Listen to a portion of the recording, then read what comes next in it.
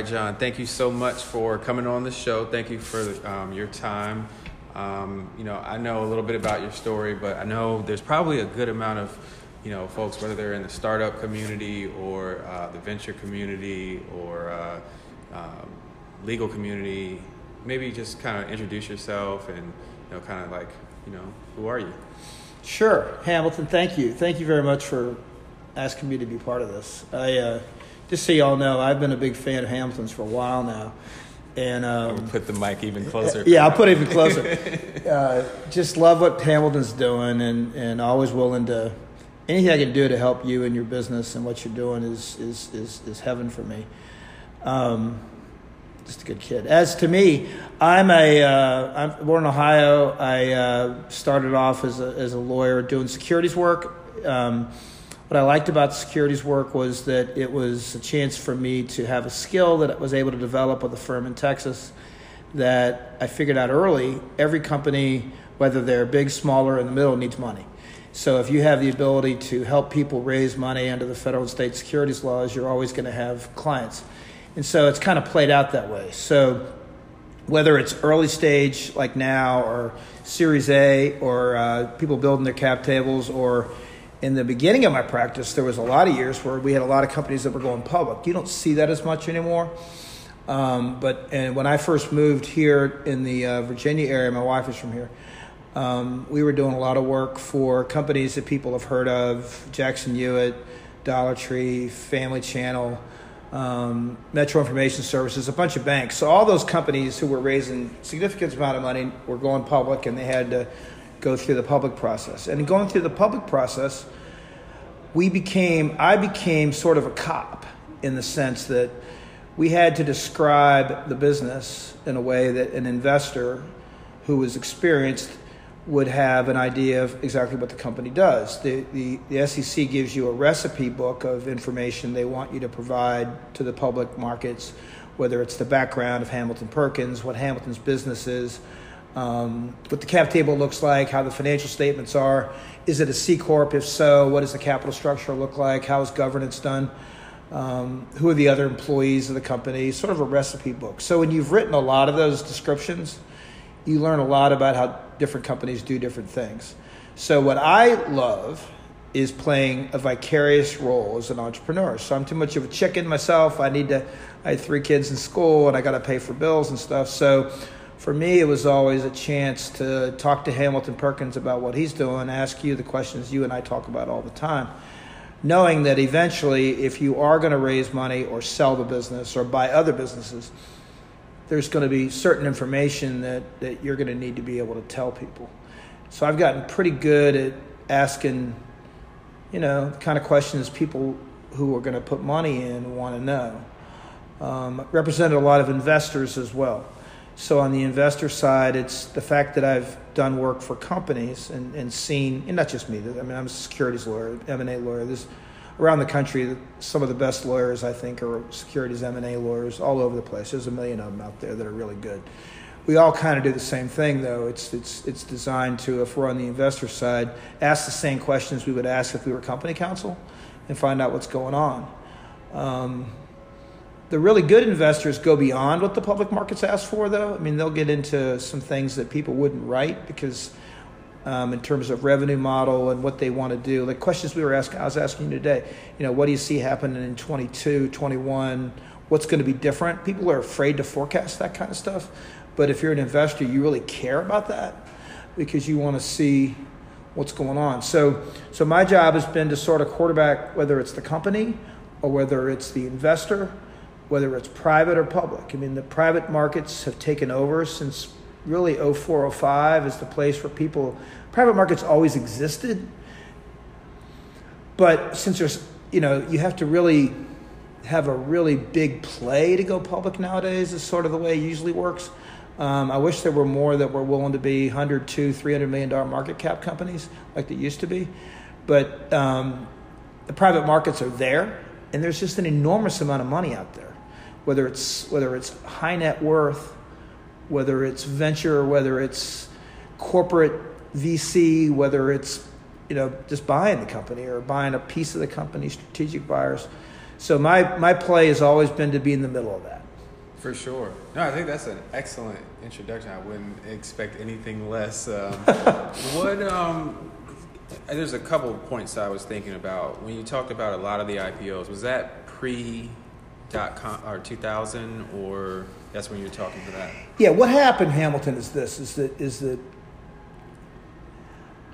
in the 90s, there was a big change, obviously, the internet. And so the big change for me was that in like 98, 99, for the first time, I didn't understand anything about valuation. I couldn't figure out what these companies were, why they were able to get these crazy valuations. There was no EBITDA multiple that made any sense to me.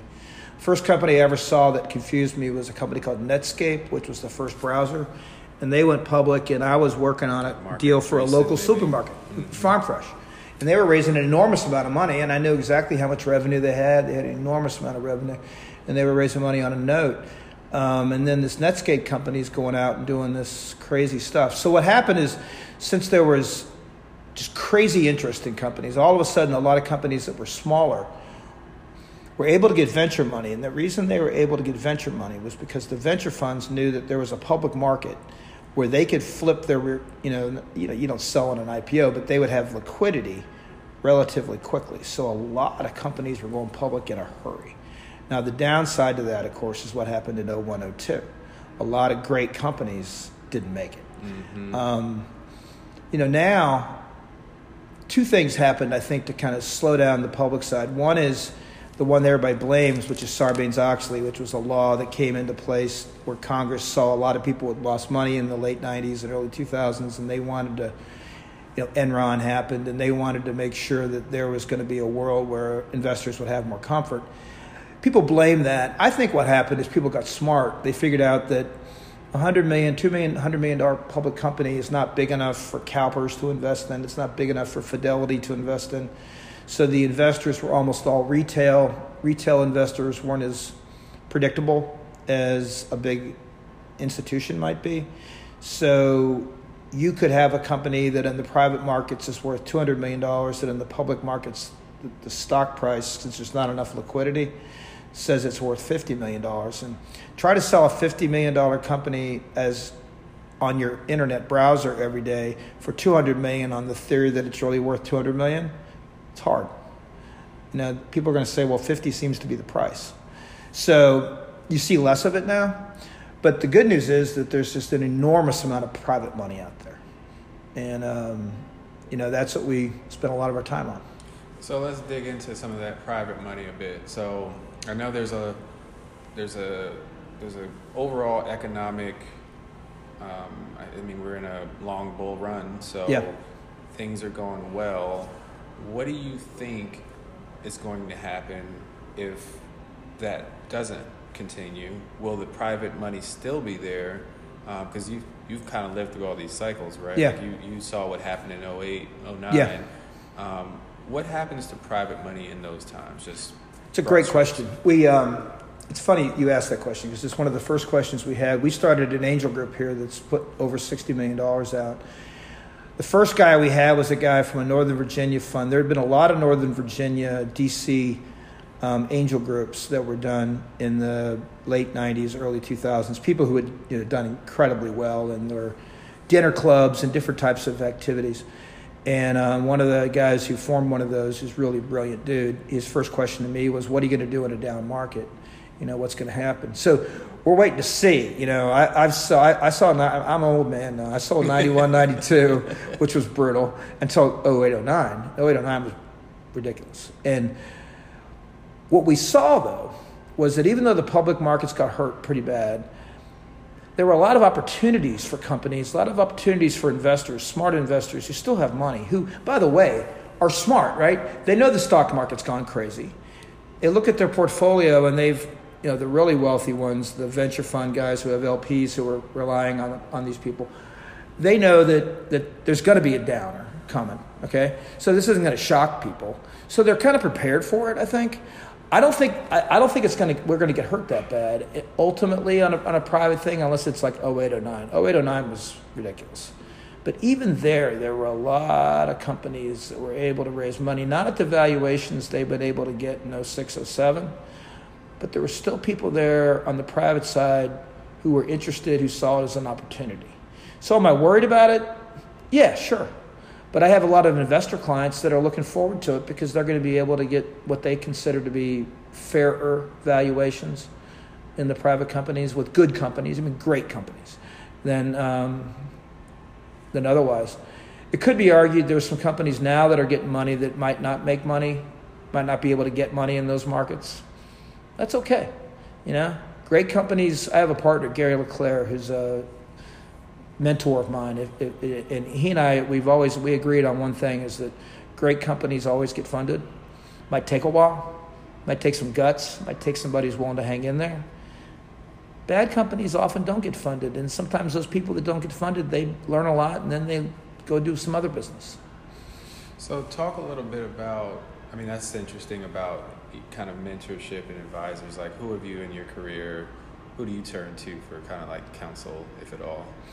Well, on the law side, when I was at a firm called Baker Botts, there was a guy there named Wade Wilden who had a big sticker on big thing on his desk which showed it isn't the return on my money that worries me, it's the return of my money.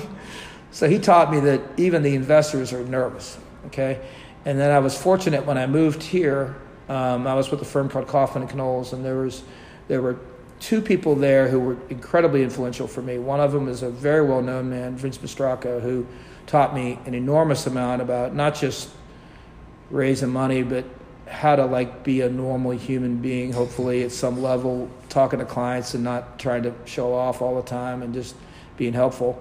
Another one that was really helpful for me was a guy named Gus James, who ran the firm. And Gus taught me that it's okay to say yes to the other side of the deal.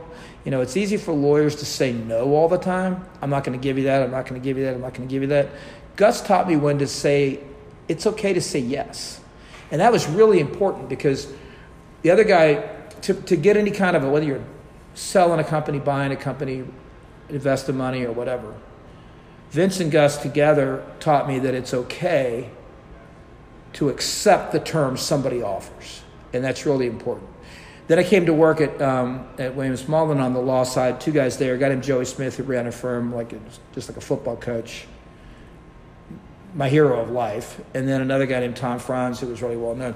So you had that. But on the business side, there's been a lot of people as well. The first one was the first guy who had the guts to hire me, a guy named John Hewitt, who started a company called Jackson Hewitt, and he was really the first material guy to ever hire me. And he's an enormously brilliant man who, interestingly, was involved in the tax preparation business back in the 80s. He went to his employer then, H&R Block, and said, hey, right now our stores, we've got some stores where we got really smart tax people, we got some people who are really good marketing people, but they're not usually the same person. What if we did taxes on a computer system, a networked computer system? And he was told, well, that'll never happen. People will never do taxes on computers, which today is sort of hilarious. So he taught me a lot about vision. Interestingly, another guy that was part of that whole Jackson Hewitt game is probably my biggest mentor ever on the business side, a guy named Keith Alessi, who really took Jackson Hewitt in 95 through 98 when we had our sale, along with what John had built, and turned a stock that was worth $2 into a stock worth $68. And Keith was a CFO accountant, and he taught me how to read financial statements. And he taught me what it meant to be able to find value where others may not see it. And best leader I've ever seen. So from there's been a number of others who have been important in my career. But I always look back at Keith in particular and say, he taught me, along with Gus and Vince, that it's okay to be a human, but you got to work really hard so that you're prepared for whatever shows up. So what do you do on a daily basis? Like, do you have I get a sense for what you're doing during the day, and I kind of get it as, I guess getting, like you say, whether it's an investor, representing investors or representing companies, maybe kind of break down like some of the work you do? Like, what type of documents are you drafting? What type of I mean, it sounds like there's a lot of storytelling to some degree, and there's a lot of investigating even that you're doing. What type of stuff are you doing? Well, so the way we view our practice is lifetime practice. So we want to be the lifetime lawyer for clients. And so clients often at the beginning are, they're just getting started. You got to go through all the organizational stuff. And then they're going to raise some money, typically, or put money of their own in, and we work on that. And then because we've learned the business, we know a lot about, how many employees they have. We learn about the kind of vendors they work with. We learn about, who they're going to be regulated by if they're a regulated entity, and become pretty well schooled in what the company goes through. So then we will, my team, and I have an unbelievable team of corporate lawyers, tax lawyers, HR lawyers, ERISA lawyers, executive comp, in worst case, which I hate, litigation. And so we kind of have a team of people that are there for the client. So if Hamilton's business has an issue pop up, they can call me or whoever, and then we know your business already. And if we're dealing with somebody who left, who's being difficult, or we're dealing with we want to go get an exclusive relationship with a potential distributor, whatever it is, IP issues, we kind of know the company. So we become the quarterback for everything they do. And then in a perfect world, typically, hopefully, not always, but pretty much, we're there all the way through the sale. And then often they sell to private equity funds, and then we're still their counsel. Mm-hmm. So our practice has been based on helping companies the lifetime of the company. So at any one time, we have like 80% of my practice, I'd say, is we tend to look at things as what do they pay us? So like we have like the monthly payers, we love them, and then you have like quarterly payers, and then you have like annual payers, and then you have the no payers. Okay, well the firm doesn't like it when I have the no payers, right? So I try to avoid that. But I mean, you help people raise money, usually they can pay you. But so I like to have 80% of my practice is monthly payer, and then 20% is my favorite part, which is new guys. Mm-hmm. And whether that is like, I just help in a company, Addison Weeks, I don't know if you know them. It sounds really familiar. Yeah, they went through the accelerator here that we started. And, okay, yeah. And they're doing, these two women are unbelievable. And they just Rish just added their team. So we were there to kind of help them get together on the ground and figure out a way for them to go. And, I don't know much of the time, but I get to know these people. And then they become, I'm not going to say they're friends, but they're friends, I've been through stuff with them. It's a relationship. Yeah. So my practice every day just depends on what's going on. Mm-hmm. Like, I hate litigation, but we got some of that going on. Most of the time it's just relying upon the early nut, which is to raise money. That's probably half the time. And the other half of the time is just helping companies go through whatever they go through, live and die with them, go to board meetings. Like local companies like Ario and SVT Robotics, two companies that just came out of the ground who are now killing it, and they call me with questions, and it's like talking to my best friend, Mm-hmm. So, that part of the practice is, I'm fortunate, I love what I do. I love talking to people about stuff. How do you find those new companies? Are you working in a referral network, or is it all inbound, or how do you start up new relationships like that? Like, what do you recommend maybe to even a company that might be thinking about, like you say, maybe that early cap raise? Like, how do they start preparing to work with an attorney?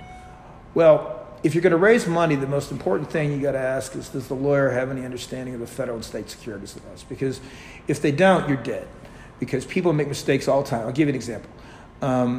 Everybody kind of knows you could raise money from accredited investors and whatever. But I'll tell you, the issue people get screwed up on all the time, that we run into all the time, is this broker-dealer rules. So there are these rules, right? And if you're Goldman Sachs and you've gone through regulatory review and FINRA looks over your shoulder and you can help people raise money for a fee, 5, 6, 7%, whatever the number is, in a capital raise, you're licensed to do that. We get a lot of people that come to us and they've got friends, family, whatever, who want to get paid a fee to help them raise money. Well, the problem is that's a problem for the company. It's not just a problem because if you use somebody who's not licensed, as long as you don't get caught, you're fine. But you don't want to get in a position because if the company can be responsible for repaying that money if the person who's helping raise the money isn't licensed. So if you're in a position where you're raising money, get somebody who understands those rules. What does what does the SEC expect? What do the states expect? And then what kind of referral sources can you use to find money? So that's key. Then the next thing I'd say is, and this is all self-serving by the way, but the next thing is that somebody who's seen it, who's been around, because it's, I'll give you an example. I have 2 sons that are computer engineers, okay? And one of the beauties of what they do is that when they graduated from college, one of them has, the other one's in the middle of it, they know more about computer engineering than anybody in the world, okay? Just because it's just there. I'm in a profession where I didn't know jack coming out of law school. I was a history major. I didn't understand a financial statement. I didn't know what a balance sheet was. I didn't know anything. But like a number of years later, I've seen a lot. So experience means a lot, because you've seen not just things go well, you've seen things not go well. And, so you'll say, yeah, that sounds like a good idea, but I wouldn't do that. Why not? Well, because I've seen that like 6 times and that just doesn't work. The high net worth guy who wants to cause there to be some kind of as an investment, wants to change the way they're marketing and stuff. And it's like, well, that person might have a good idea here, no offense, but it's your business. They invested in you. Do you think it's a good idea? Do what you think is a good idea. And they usually know best. That'll come up with venture funds. I mean, you get venture funds that are investors. And a key point, and we always focus on this, and like Ario and SVT are good examples. They matched themselves with venture funds that understood their business, okay? And that's really important. Some funds are generalists and they understand and they're flexible and they're smart. They're really big name funds. They have really talented people. It's important though to know who your investors are, because as you go from that hallowed closing through the sale 5, 6, 7 years from now, you're going to be in bed with these people. So, if get back to your initial question, do you hire somebody, whether it's an accountant or a lawyer, somebody who's seen those kind of relationships work, who's seen those relationships, most important, not work, and can say, I don't know that I would get them as an investor, even though they have some money. And that's hard for a company to do because they want the money. So you vet them. And, using my example I've already given, SVT, AK, and Michael did a fabulous job. They got 4 incredibly qualified investors who understand the warehouse space. And same thing with Ario, who got the high net worth guys in town that are the best, period. And the people at NRV who are very talented, who understand their space. What do you think is kind of the investment cadence today to get sort of that return on capital? I mean, you may have 10 checks that you write for, seeing anything return or anything close to a break-even scenario. But like, what are you seeing, I guess, maybe pattern recognition-wise that, what is, like, how many checks do you need to write or wires do you have to send if you're an early stage, if you're an angel, or if you're an early stage fund and you're taking capital, putting it into, these great companies, like what's kind of like the success rate there? Well, see, here's the key thing. This is the most important thing. The people that write the checks, whether it's the people who are LPs and venture funds or people who are high net worth investors themselves who want to invest on their own, the key thing to remember is that those people, to the extent they're thoughtful, which is 99.9% of them, whether they have $10 million or $100 million or $1 billion, a significant amount of their money is typically going to be managed by very, very well-respected wealth management firms, okay? So the typical model is a person has, say, $100 million, I'm making these numbers up, $100 million, 80 to 85 is being managed by Goldman Sachs or whoever, okay?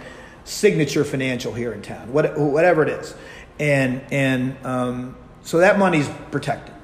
And then some percentage, almost always, is in real estate at some level.